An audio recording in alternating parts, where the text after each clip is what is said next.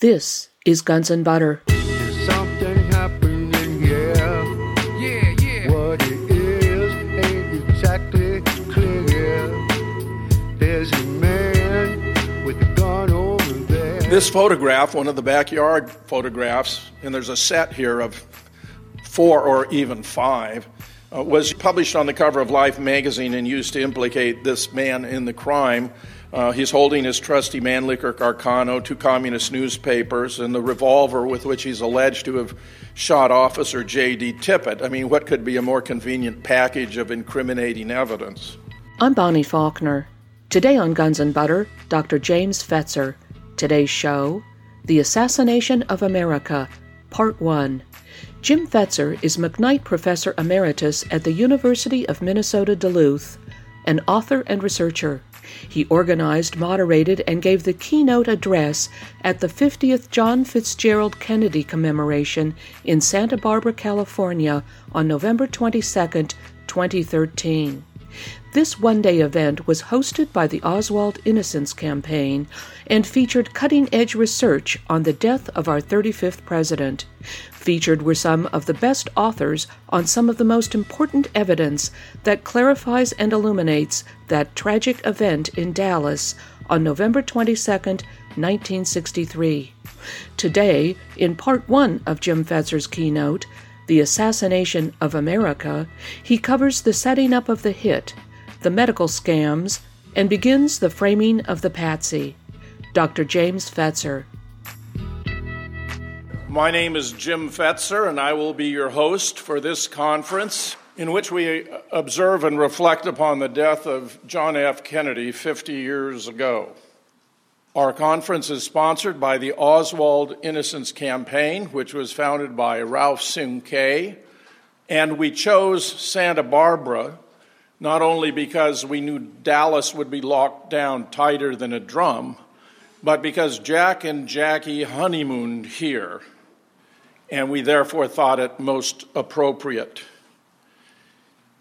In order to understand the assassination, which was a very complex event, it is useful to draw distinctions between the sponsors, those who wanted JFK out and Lyndon Johnson in, the facilitators, and the mechanics, who are the actual shooters on the ground, their supervisors and coordinators.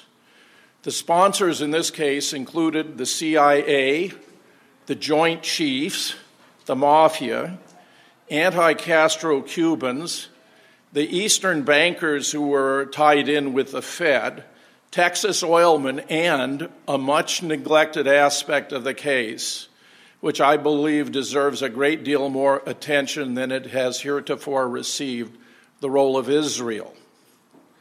The key facilitators turn out to have been Lyndon Johnson in making it happen and J. Edgar Hoover in covering it up.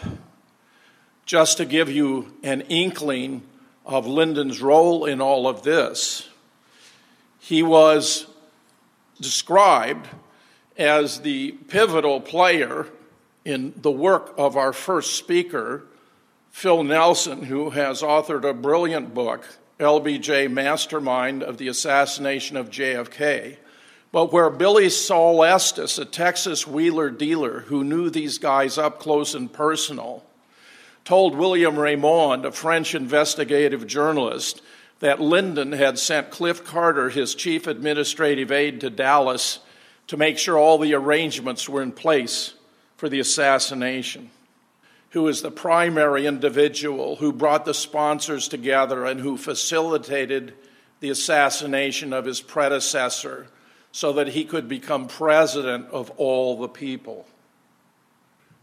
Robert Groden not only maintains that the image in the doorway of the Alston 6 is Billy Lovelady, but that the Zapruder home movie of the assassination is authentic, as does Josiah Thompson, the author of 6 Seconds in Dallas, one of the very first books I read when I became interested in the case. Today we have at least 8 different lines of proof that the film is a fabrication, used by taking authentic footage and combining it with other authentic footage in some cases, also by extensive editing, and then adding features that were not present in the original by way of special effects. The technique here with which film professionals are familiar is known as optical printing with special effects. So that among one of the important proofs is that Clint Hill, who was Jackie's designated Secret Service protector, rushed up to the limousine, climbed on the back where Jackie had gone after a chunk of Jack's skull and brains, pushed her back, lay across their bodies, peered into a fist-sized blowout at the back of JFK's head, turned to his colleagues and gave him a thumbs down, all before reaching the triple underpass, a position Clint Hill has maintained for 50 years now. We have more than 60 witnesses who reported seeing the limousine either slow dramatically or come to a complete halt, where it slowed dramatically as it came to a complete halt. But the halt was so striking, so profoundly indicting of the Secret Service for its complicity in the assassination that it had to be taken out. And when they took out the limo stop, during which JFK was hit twice in the head, once from behind, he fell forward, Jackie eased him back and was looking him right in the face when he was hit a second time in the right temple by a frangible or exploding bullet that set up shockwaves that blew his brains out the left rear with such force that when they impacted motorcycle patrolman Bobby Hargis riding there, he initially thought he himself had been shot. They did not have time for Clint Hill to perform his actions and therefore had to remove them as well. Add additional points about how the film was altered, but I want you to appreciate that this is a profound issue and that individuals like Grodin and Thompson, who maintain that they are experts on the assassination, are in fact deceiving the American people. You know who I am, so don't need a reminder there. It's important to appreciate that in 1960, during the Democratic Convention in Los Angeles, Lyndon Johnson forced himself onto the ticket. Jack had already decided to extend the invitation to Stuart Symington to be his vice presidential nominee, but gave Symington overnight to think about it.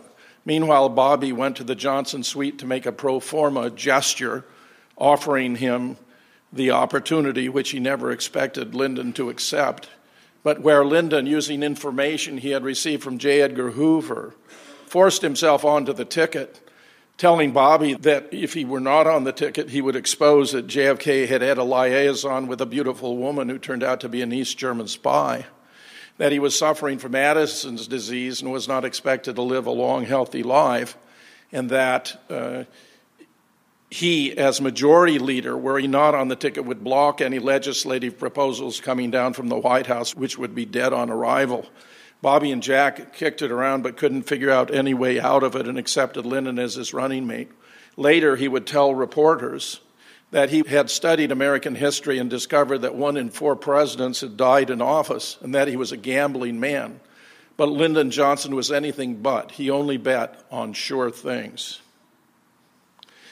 Here we have the location in which the shooting took place. Visitors to Dealey Plaza are constantly astonished by the compactness of the area.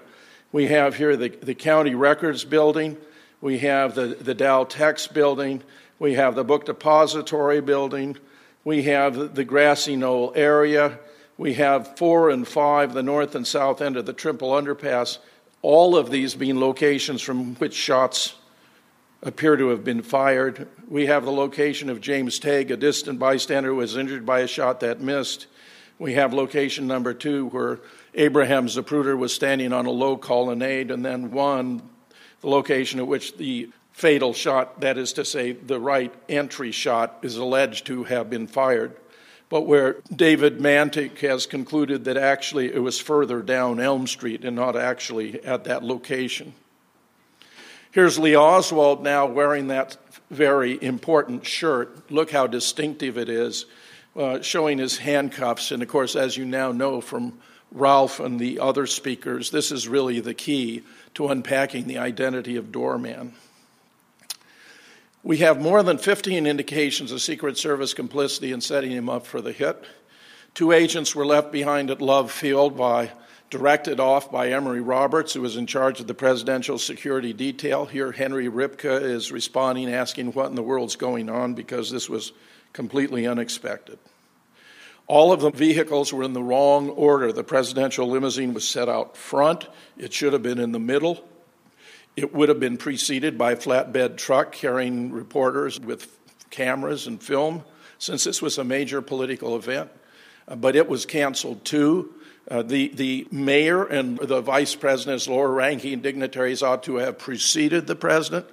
The president's military aide, who normally would have been seated in the front seat between the driver, William Greer, and the agent in charge, Roy Kellerman, was instead moved to the final vehicle in the motorcade along with the president's personal physician, Admiral George Berkeley, putting him in the worst desirable position should the president need medical attention.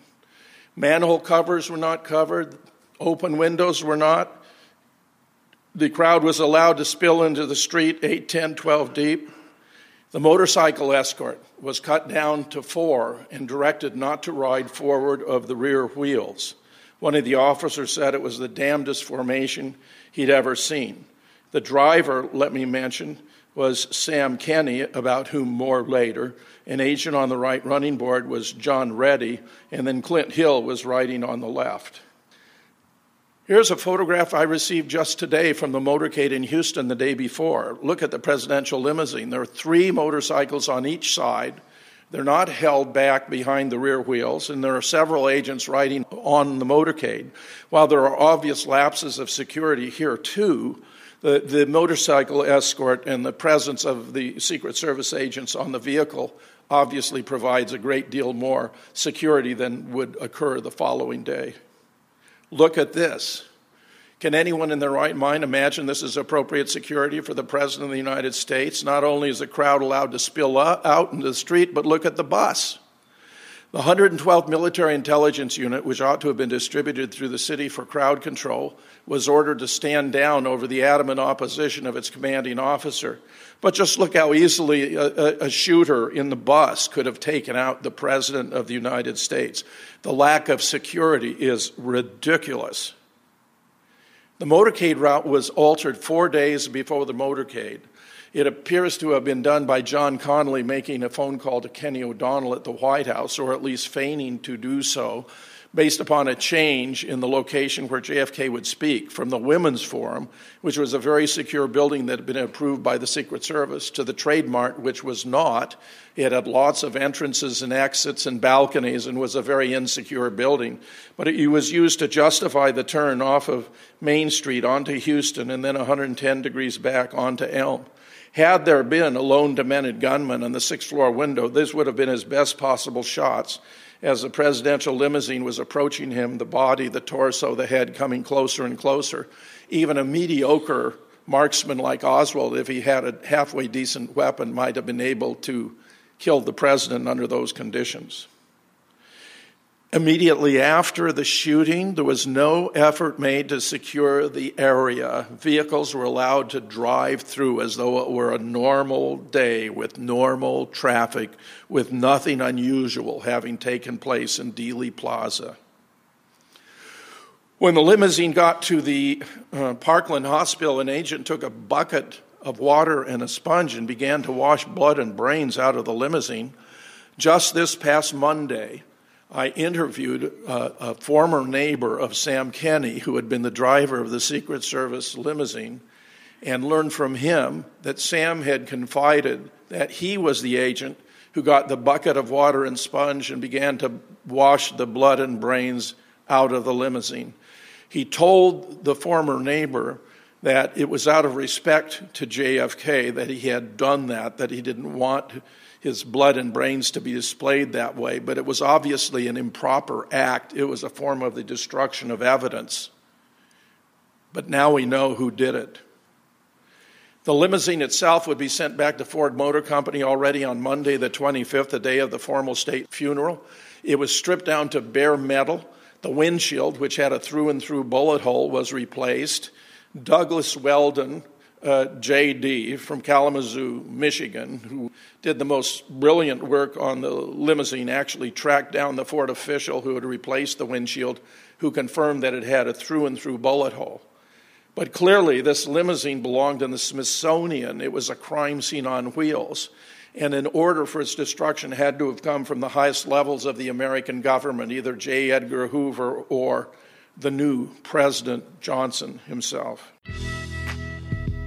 You're listening to author and researcher Dr. James Fetzer. Today's show, The Assassination of America, Part 1. I'm Bonnie Faulkner. This is Guns and Butter. Officially, both the Secret Service and the FBI concluded there had been 3 shots with 3 hits. This is the evening of the day of the assassination. They believe that JFK had been hit in the back about 5.5 inches below the collar to the right of the spinal column, that John Connally had been hit in the back by a separate shot, and that JFK had been hit in the back of the head by a shot that had killed him. It would only be when it turned out that a shot had missed and injured a distant bystander that the commission itself faced the unpalatable choice between acknowledging there had been a 4th shot or subtracting one as having been a miss and seeking to account for all the wounds based upon only 2 bullets, which of course led to the ingenious contrivance known as the magic bullet theory. This is James Tague, who was injured by that shot that missed. There's an indication that another shot may have been fired from the top of the county records building that hit in the vicinity of a manhole cover. Another bullet missed and hit the chrome strip over the windshield. Here's Gerald Posner's depiction of the magic bullet theory. He actually doesn't even have the entry location at the right position, probably because of all the evidence all show that, in fact, that entry 5.5 inches below the collar was correct. But in any case, here he is depicting the bullet passing through the president's neck, exiting his throat, going into the back of John Connally, shattering a rib, exiting his chest, hitting his right wrist and impacting, winding up in his left thigh. But we have the jacket the man was wearing, which was left behind at Parkland Hospital in violation of autopsy protocol. It shows a hole about 5.5 inches below the collar. Therefore, not at the location specified by the government. This is a drawing done by a Navy artist who was not allowed to see the body but was told what to draw.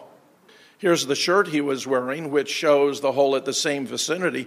David W. Mandick, MD, PhD, of whom you will hear more, who is the leading expert on the medical evidence and who has made at least 10 visits to the National Archive, asked a member of the staff with similar chest dimensions to JFK to put on the shirt and the jacket and determined that the hole in the shirt is ever slightly lower than the hole in the jacket. This is an autopsy diagram by J. Thornton Boswell, who was assisting Commander James Hume in performing the autopsy. Notice it locates a wound at the back at that location, about 5.5 inches below the collar to the right of the spinal column. And if you look here where this arrow occurs, you'll see that this diagram was verified by Admiral George Berkeley, the president's personal physician. Plus, we have a sketch made by an FBI agent. 2 of them were present during the autopsy, Siebert and O'Neill. Siebert drew a sketch that shows the wound at the back lower than the wound in the throat, suggesting that a shot fired at a downward angle that entered there would be very unlikely to exit at the level of the neck. Admiral Berkeley himself executed a death certificate on JFK in which he observed that he was killed by a massive wound to the head, which was left vague, but he was very specific about another wound, which the president had suffered in the back at the level of the 3rd thoracic vertebrae, which corresponds to that same location. Even the Warren Commission staff had concluded that he had been shot there. Notice here in the stand-in for JFK with that small patch where the bullet is supposed to have entered his head, and then the much larger patch on the back. My favorite photograph from the history of the study of the assassination shows a young Arlen Specter with a pointer specifying the trajectory the magic bullet would have had to have taken. And if you look down below his hand, you'll see the patch on the stand-in, which means that a photograph that's intended to illustrate the magic bullet theory actually refutes it. You would think that the Warren Commission staff were the only American citizens who didn't realize that JFK was riding in a Lincoln limousine. They did the reconstruction in the Secret Service Cadillac, and because of the differences in their dimensions, distance from the ground, spacing of the seats, and so forth, their reconstruction had no forensic significance. It turns out, among the very first releases from the Assassination Records Review Board, a 5-person civilian panel created by an act of Congress in the wake of the resurgence of interest in the case generated by Oliver Stone's film JFK, which had the authority to declassify documents and records held by the Secret Service, the CIA, the FBI, and so forth, that among their very first releases was documents showing that Gerald Ford, then a young commission member, had had the wound redescribed from his uppermost back, which was already an exaggeration, to the base of the neck in order to make the magic bullet theory more plausible. David W. Mantic, whom I have mentioned before, took a patient with similar chest and neck dimensions to JFK and created a CAT scan. He plotted the official trajectory and discovered that it is in fact anatomically impossible because cervical vertebrae intervene. So that as long as Jack had a backbone, and we all know he had plenty of backbone, the magic bullet theory isn't even possible. I have written an article about CBS's latest endorsement of the magic bullet theory, where they featured a father and son who explained how they modeled the neck using a block of soap that was a good replication of the musculature of the neck. But as I point out in my article, the block of soap contained no cervical vertebrae. Here is a diagram, once you know where the bullet actually entered, of the preposterous behavior of this bullet, where below you see a photograph of the bullet found on a stretcher that is alleged to be the magic bullet. When Robert Shaw, MD, who was caring for John Connolly, was told this was the bullet that was supposed to have done all this damage, he said it was most unlikely because he'd removed more lead from John Connolly's wrist than was missing from this bullet.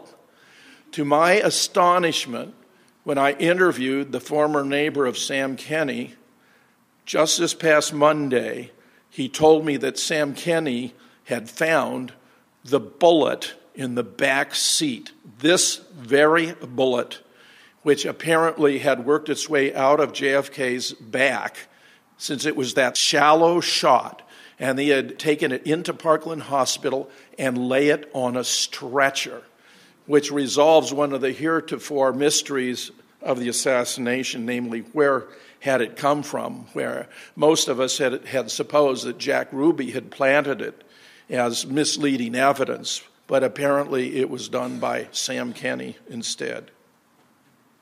Unpacking the medical scams are really the key to understanding the assassination. Here is the acting press secretary, Malcolm Kilduff, announcing the president's death at 1:30. The assassination had taken place at 12:30. He had been pronounced dead by Kemp Clark, the director of neurosurgery, at 1 o'clock. And when Malcolm Kilduff announced his death, he pointed to his right temple, explaining it was a simple matter of a bullet right through the head, and attributing that finding to Admiral George Berkeley, the president's personal physician. Shortly thereafter, Kemp Clark on the left and Malcolm Perry on the right, who had performed a simple tracheostomy incision through the wound in the throat, held what is known as the Parkland press conference, during which Malcolm Perry 3 times described the wound as a wound of entry, that the bullet was coming at him. The transcript of the Parkland press conference would never be provided to the Warren Commission, no doubt because it contradicts their findings. Here's a drawing of the wound before and after the tracheostomy incision provided to me by Charles Crenshaw, MD, who was present in Trauma Room 1 when JFK was being cared for, and 2 days later was responsible for the treatment of his alleged assassin, Lee Oswald. This wound and the wound to the right temple were widely reported on radio and television that afternoon. If you go to NBC, See It Now, where they replay this footage. You'll find Chet Huntley and another anchor reporting that the president had suffered a wound to the throat, that it was a wound of entry, that he had also a wound to his right temple, and that had been a massive blowout at the back of the head, attributing that to Admiral Berkeley. Later in the afternoon, as stories start to trickle in about the assassin having been above and behind, Frank McGee, who is nobody's fool, says, "This is incongruous. How can the man have been shot from in front, from behind?" Which, of course, was a conundrum that the Warren Commission confronted, which it would resolve by reversing the trajectories. Here's a reason why David Lifton, in his book Best Evidence, published in 1980, believed that the body had been subjected to alteration. Notice the throat wound there. It's not the small, clean puncture wound. Bob Livingston, a world authority on the human brain, who was also an expert on wound ballistics, who was a scientific director of two of the Institutes of National Health located across the street from Bethesda Naval Hospital, had earlier in the day called James Humes, who was to perform the autopsy, to tell him of the report of what was clearly an entry wound to the throat, and advised Humes that therefore the neck must be dissected very carefully because, and this is so ironic in retrospect, if there were any evidence of shots from behind, then there had to be multiple assassins and therefore a conspiracy. Humes, however, feigned not having any knowledge, feigned ignorance of any wound to the throat until after the autopsy had been completed, when he then finally had a conversation with Malcolm Perry and learned of the throat wound. In the meanwhile, he had called Bob Livingston and asked him what would the throat wound look like if it had been a wound of exit. And Bob described that it would be rather open and jagged with rough edges. That seems to be what we have here, which I believe, therefore, Commander Humes did to make the wound that was, in fact, a wound of entry appear to be a wound of exit. Something very curious about this photograph, by the way, is that JFK's eyes are open. Chuck Crenshaw was the last physician to observe the body before it was wrapped in sheets, the head in gauze, and placed into the bronze ceremonial casket, and he had closed JFK's eyes before that was done. On the right, you see a photograph that the House Select Committee on Assassination's medical panel would endorse, where you can see the skull flap above the ear, which actually was blown open at the time, but there's no massive blowout at the back of the head, raising serious questions about how serious the HSCA was in conducting its investigation of the medical evidence. Here, after all, is the way the blowout appeared when Charles Crenshaw drew it. And I like it because it's both from behind and from the side, so you can see the degree of cavitation that was created to the skull of JFK. He told me repeatedly that it was the size of your fist when you double it up. So if you just take your fist, double it up, and place it at the back of your head, you have a very good idea of what we're talking about and what was observed by the Parkland physicians, who, physician after physician, reported extruding cerebellar as well as cerebral brain tissue. Now, this is one physician after another. We have the reports of 7 or 8 here. Now, the cerebellum turns out to be a compact part of the brain at the base, as you can see on the left diagram. It's very distinctive in its physiology, and no first-year medical student would confuse eviscerated cerebellar from eviscerated cerebral brain tissue. You can see on the right, of course, the location of the parts of the skull in relation to the cerebellum. The brain, shown in diagrams and photographs at the National Archives, where the original brain is missing, but which may have an innocuous explanation, shows a brain that's virtually completely intact. So here you have a world authority on the human brain reviewing the reports from Parkland, all experienced with gunshot victims, because Dallas was at the time perhaps the homicide capital of the world, and noticing that there's a completely intact cerebellum. In fact, even the cerebrum is virtually completely intact, whereas the man actually had half his brains blown out in Dealey Plaza. He therefore was obligatorily forced to conclude that the diagrams and photographs in the National Archives cannot be of the brain of John Fitzgerald Kennedy. Now, you or I might have drawn that inference if we thought about the difference in the description between the Parkland physicians and these diagrams, but isn't it striking when that conclusion is drawn by a world authority on the human brain? You're listening to author and researcher Dr. James Fetzer. Today's show, The Assassination of America, Part 1. I'm Bonnie Faulkner. This is Guns and Butter. So here is what that same artist was asked to draw of the effect of the shot fired from behind that entered low in the back, and it's alleged to have blown out the top of his head, very different from that fist-sized wound at the back. Here we have two diagrams, interestingly from Robert Groden, that appear to be fakes. I mean, look at the amount of hair there. Look at all the goop, okay? This was just not comparable with what we see from other autopsy photographs. Look at this. Look how short and clean the hair is there. These, of course, are the HSCA. Recall that skull flap I mentioned before on the right. In the photograph on the left, by the way, the bullet entry wound they claim had entered at the crown of the head is not present in the photograph. And we know something is wrong here, that these can't be authentic either if the man had a fist-sized blowout at the back of the head. But what's so interesting about this is that when the HSCA deposed Commander Humes, at our request, we asked whether the patient had been given a shampoo and a haircut during the autopsy, to which he replied, no, no, no, no, no. Now, here's a big chunk of occipital bone. That is a bone from the section of the skull at the back of the head that was discovered by a medical student by the name of Billy Harper the day after the assassination in the grass to the left of where the limousine had been, which he took to relatives who were on the staff of the Methodist Medical Hospital who photographed it, studied it, and concluded it had come from the back of the head. Suppose you juxtapose that with the HSCA. I mean, it's not as though the Harper fragment is a mystery, but their reconstruction of the wound to the head with a small entry wound at the top isn't even consistent and is therefore refuted by the Harper fragment. I mean, how sloppy can you get? Here's another diagram of the blowout from Dr. Robert McClellan, also at Parkland, which is widely regarded as very close to the way the wound appeared. And we have dozens of witnesses who reported seeing the blowout at the back of the head. Notice how they're using their hand to locate where that wound took place. They are from Parkland, some are from Dealey Plaza, others are even from Bethesda, and look at the unanimity of their descriptions.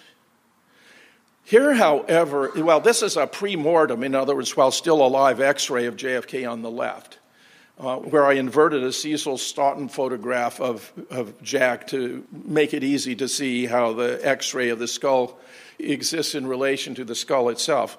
Notice the lack of great contrast in the authentic X-ray here, the pre-mortem on the left.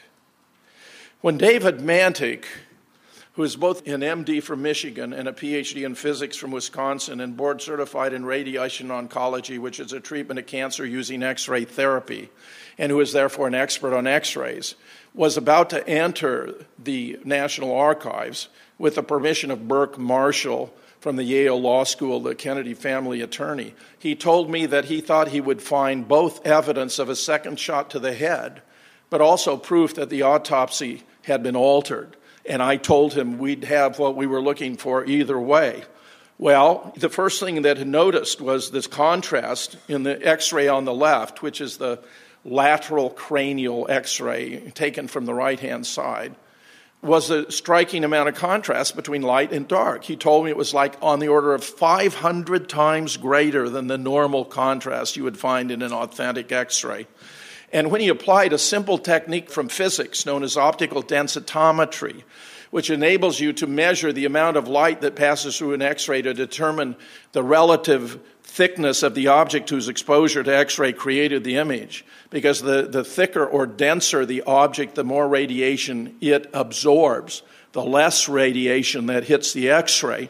And therefore, when it's developed, if it was very thick and absorbed a lot of X-ray, it's a very light image on the X-ray, or virtually white. He discovered there was an area here, you can see it, which he called area P for patch, that had been created by an object much too dense to be human bone, so that unless JFK was a bonehead, unless the back of his head was nothing but solid bone, this was an artificial contrivance that was intended to conceal the blowout at the back of the head. Interestingly, although in early frames the blowout to JFK's head had been blacked over when the film was reconstructed, it occurred to me that perhaps those working on the film were so intent on covering it up in early frames that they overlooked that it might be visible in later frames. And in fact, in frame 374, I discovered you can actually see the blowout.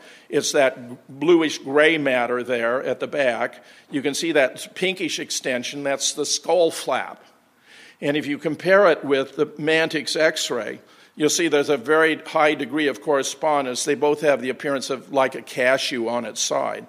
But this is the actual blowout that JFK suffered, which is visible in frame 374 of the Zapruder film, which all by itself, when juxtaposed with the earlier frames, 314, 15, 16, 17, after the dramatic blowout at 313, proves that the film has been altered in that simple way. The actual extent of the alteration was considerably greater. But this is the simplest possible proof because it means the film is not even internally consistent and therefore cannot be authentic. Here is an anterior-posterior front-to-rear X-ray where David Mantic discovered that there's a metallic slice. It's a small circle indicated by the arrow with a bite at about 5 o'clock. It's a 6.5 millimeter metallic slice. Even the pathologists admitted this was not visible on the X-ray when the X-ray was taken and they first reviewed it. It was added in an obvious effort to implicate the obscure caliber Mannlicher Carcano, this World War II weapon that Lee Oswald was alleged to have used, and which appears to explain its choice. Oswald could have obtained a superior weapon on any street corner in Dallas without showing any identification, but it would not have left a paper trail, and it would not have been so easy to implicate in the crime as this World War II weapon with an odd caliber that was actually known then as the humanitarian rifle for never harming anyone on purpose. Here's a distribution of metallic particles in the skull that David had suspected he would find that are indicative of a second shot to the head. And indeed, they appear to have been caused by the bullet that entered the right temple, which, as I have mentioned, was a frangible or exploding bullet that distributed particles throughout the skull while setting up shock waves that blew his brains out the back of his head. This is the summary of the report, the observations of the mortician, Thomas Evan Robinson, who spent more time with the body than anyone else. Notice what he describes: a large gaping hole at the back of the head. At this point, he believed that the head was filled with plaster of Paris. A smaller wound in the right temple. That's the wound of entry. Below that, he talks about a crescent-shaped flap down, blowout 3 inches. That's the skull flap he's talking about. Approximately 2 small shrapnel wounds in the face that he patched with wax. He discovered their existence when embalming because the fluid was leaking from the face. David Mantic quite brilliantly inferred that those shrapnel wounds were caused by tiny shards of glass that were released when the bullet that hit JFK in the throat passed through the windshield. And of course, he observes wound in back, 5 to 6 inches below the shoulder to the right of the spinal column. He observes that the adrenal glands were missing, and last he says no swelling or discoloration to the face, which means that he died instantly. So we have the absurd situation that at Parkland you see this fist-sized blowout to the back of the head, but that at Bethesda, and David Lifton was the one who noticed this, the wound has grown enormously. And it is described with mathematical precision in the autopsy report. And then you have the House Select Committee contracting it to a small hole at the top of the head. So knowing Cyril Wecht, the celebrated coroner for Allegheny County personally, who had served on the medical panel, I called Cyril and I said, "Cyril, I said, how did the HSC accommodate or account for the difference between the massive wound described in the autopsy report from Bethesda and the small wound, this contraction that you and your panel endorsed? And Cyril said to me, I'll have to check my notes. I was dumbfounded. Even more astonishing, however, is this very large wound to the back of the head. When the Assassination Records Review Board deposed Thomas Evan Robinson, the mortician, and asked him about a sketch that Boswell had made showing dotted lines around the skull that correspond to this massive missing skull, he said, oh no, the doctors did that, while he was present in the mortuary with Ed Reed, who was a photographer for the Bethesda Naval Hospital. Commander Humes took a cranial saw to the skull of JFK and enlarged the wound to this extent to try to make it look more like the effect of a shot fired from behind. So that David Lifton, who had brilliantly inferred that there had been some alteration to the body, including where he'd found a passage suggesting there had been surgery to the head, has been vindicated and found to be exactly right. And I say, if anyone tries to tell you that the JFK story is on the up and up, and that Oswald was a lone and demented shooter, ask them to account for this. Ask them to account for this. Larry Sabato, who's a famous political commentator, has a book on JFK in which he's defending the Warren Commission. He's on the faculty at the University of Virginia. I taught at the University of Virginia twice. So I wrote a letter to the editor of the Cavalier Daily, which they published with the heading JFK, Truth or Conspiracy. And they used this because I'd included it as the front piece. And I said, if Sabato wants to defend the Warren Commission, how can he account for this? And then I went on to explain how the magic bullet is hopelessly indefensible, all the evidence we have. I mean, believe me, the evidence I reviewed for you, I presented at Cambridge during an international conference and then published in an international peer-reviewed journal. You can download it yourself under the heading Reasoning About Assassinations. Because once you understand that the magic bullet theory is impossible, then we have to account for the wound to the throat and the wounds to Connolly on the basis of other shots and other shooters, which means we can establish the existence of a conspiracy merely by determining where JFK was shot in the back, which is a point about which I would maintain we know with a higher degree of certainty than anything else about the assassination, which means it's a completely reliable basis for inferring the existence of conspiracy in the assassination of JFK. So here we have it. Look at this. Here's a comparison. You see that blowout, the way it was described by Dr. McClellan and by Dr. Crenshaw at the top. Then at the bottom, you have the Mantic X-rays in his study, the area P, and then look at that compared to frame 374, and you see that high degree of correspondence between area P for patch in the X-ray and the actual blowout. You're listening to author and researcher Dr. James Fetzer. Today's show, The Assassination of America, Part 1. I'm Bonnie Faulkner. This is Guns and Butter. The CIA had both photographs and audio tapes of the individual who presented himself at the Cuban embassy in Mexico City to obtain a visa to travel to Cuba, which is often presented as proof that Oswald was in cahoots with Castro to take out JFK. But the fact of the matter is, here are photographs of the man who was at the Cuban embassy. He looks nothing even remotely like Lee Oswald. And J. Edgar Hoover was well aware, too, that the CIA had determined that the voice on the audio tapes they had transcribed from phone calls was not Lee Oswald, so that J. Edgar Hoover sent a notice to all of his stations that someone was impersonating Lee Oswald in Mexico City. I say, if that is all you knew about the assassination, that someone had been impersonating Lee Oswald in Mexico City, you would understand it had been a conspiracy. I mean, the evidence that multiple individuals were involved in framing an innocent man is simply overwhelming. Here's more. This is Lieutenant Day removing the alleged Mannlicher Carcano, the supposed assassin's weapon, from the book depository. Interestingly, if you look carefully, there's what appears to be a clip at the bottom, which should not be there. The Mannlicher Carcano is loaded with a 6-round clip inserted from the top, but it's designed so that the clip falls out when the last round is chambered. There were no 6 rounds found at the book depository in the alleged assassin's lair, and there was a round that was chambered, presumably the last, and therefore the fact that the clip was missing was very stunning evidence.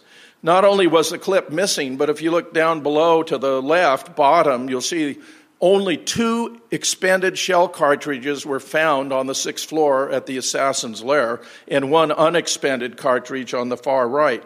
Here's another. This is an FBI evidence photograph showing 2 expended and 1 unexpended shell for the Mannlicher Carcano, which means these guys were really amateurs in conducting a frame. It appears that the Dallas Police Department took the lead role in setting up Oswald as the patsy, and they didn't do a very good job of it.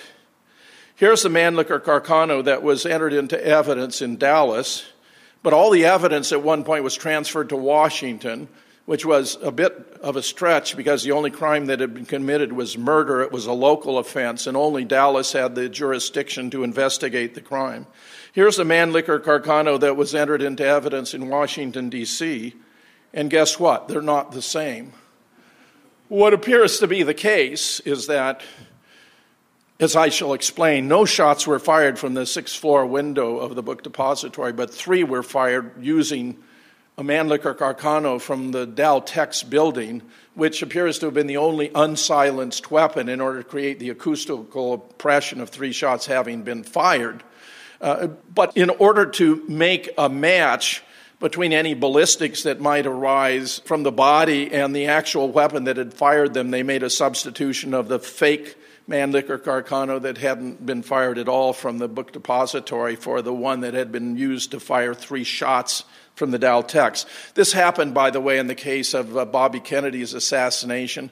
The weapon that Sirhan had used to unload 8 shots, none of which hit Bobby Kennedy, was initially entered into evidence. But Bobby was actually killed by 4 shots fired from behind. In particular, one entered his right ear about 1.5 inches away. Sirhan was never anywhere in that vicinity. But later, another weapon was introduced, and it appears to have been the weapon that was used to shoot Bobby Kennedy from behind, rather than the one that Sirhan had in hand, which was merely a distraction. So this is a fairly common practice when the government is involved in framing a patsy. This photograph, one of the backyard photographs, and there's a set here of 4 or even 5, was published on the cover of Life magazine and used to implicate this man in the crime. He's holding his trusty Mannlicher Carcano, 2 communist newspapers, and the revolver with which he's alleged to have shot Officer J.D. Tippett. I mean, what could be a more convenient package of incriminating evidence? But when you notice up close, as Ralph in fact mentioned during his presentation, the chin is the wrong chin. It's a block chin. It's a block chin and there's an insert line. In fact, Lee Oswald told Will Fritz that someone had pasted his face on someone else's body, that he knew something about photography and eventually he'd be able to prove it. Well, he was completely right. And we've been able to prove it in multiple ways. It's also true that the fingertips are cut off on the hand holding the newspaper. Jack White, legendary photo and film analyst, realizes newspapers have known dimensions, so that if you laid them off as an internal ruler, you could determine the height of the individual here. This person was only 5'6", too short to be Lee Oswald, who wearing his shoes would be 5'10". So either they used someone who is too short to be Oswald, or what is more likely, when they faked the photographs, they made the newspapers too large. Here's a combination of overlaying a couple of these photographs. Although the poses are different and the stance is different, the face and its expression and details are exactly the same, which is a photographic impossibility. So that Jim Mars, the author of Crossfire, and I co-authored an article entitled Framing the Patsy, the Case of Lee Harvey Oswald, in which we went through the backyard photographs and demonstrated with point after point after point that they were evident fabrications. Indeed, here is a mat that was found in the desk of a detective for the Dallas Police Department. He explained it by claiming he was only trying to see if it could be done, which is a most unlikely explanation, but the best he could do at the time. Here we have the claim that the lone gunman, after killing the President of the United States, raced across a warehouse floor, stashed his trusty Mannlicher Carcano down 4 flights of stairs and into the lunchroom for what? To have a Coke? My contention is that if Oswald had actually committed the crime, if he had got into the lunchroom, the adrenaline would have been pumping so hard he could not have got the nickel into the machine, much less press the lever to get a bottle of Coke. And yet, when the police officer, Marion Baker, confronted him there within 90 seconds after the assassination, he held him in his sights until Roy Truly, a supervisor, came over to confirm that this was an employee who belonged there. They both wrote in their handwritten statements, which were actually published in the 888-page summary report known as the Warren Report, that he wasn't agitated, he wasn't perspiring, he was acting perfectly normally, and Truly added, a bit startled perhaps as anyone might be to suddenly find themselves confronted by an officer with a drawn revolver, and Officer Baker added he was drinking a Coke. Now, I think it's as likely that you would write he was drinking a Coke if he wasn't drinking a Coke as you'd write that he was wearing a green beret if he wasn't wearing a green beret. Evidently, when the Warren Commission tried to reconstruct this sequence, it took too much time, so they asked him later to strike that he was drinking a Coke. But so far as I know, every serious student of the assassination agrees that he was drinking a Coke, probably actually a Dr. Pepper. It wasn't a Coca-Cola, but he liked Dr. Pepper. Plus, here, notice, co-workers observed him in and around the lunchroom at 10 minutes of 12. That was Bill Shelley. At 12 by Eddie Piper. At 12:15 by Carolyn Arnold. As late as 12:25, Carolyn Arnold again. She was the executive secretary of the vice president of the book depository. There's no reason to doubt their reports. So it's a fantasy scenario that Oswald would suddenly have raced upstairs, assassinated the president, then raced back downstairs into the lunchroom to be confronted by the motorcycle patrolman within 90 seconds. Instead, it appears that he, as well as his other co-workers, stepped out into the front doorway of the book depository to watch the motorcade. Oswald was also falsely claimed to have shot a police officer. Notice he returned to his home apparently using a bus and a taxi. And after the bus got bogged down in traffic, there was a little old lady who wanted to use a cab, so our fleeing assassin offered the little old lady the cab. When he got back to his rooming house, he got his jacket and his revolver, and a police car came by and honked twice.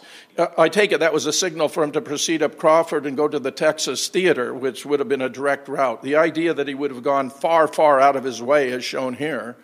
To shoot a police officer 3 times in the body and then once in the head and then open the cylinder of his revolver and remove the shell casings is simply absurd. In fact, 4 casings were found at the scene. They had been ejected from automatics. There were 2 Western, 2 Remington of 2 different makes, and the first officer on the scene initialed them.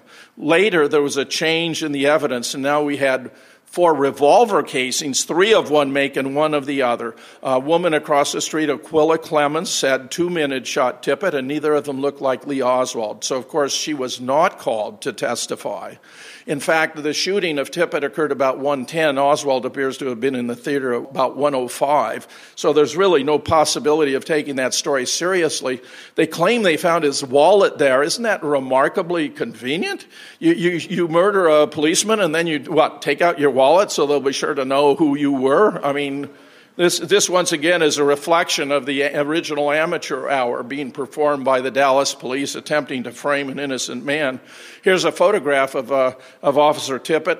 The question has been, what was he even doing in the area, because it wasn't his normal walk.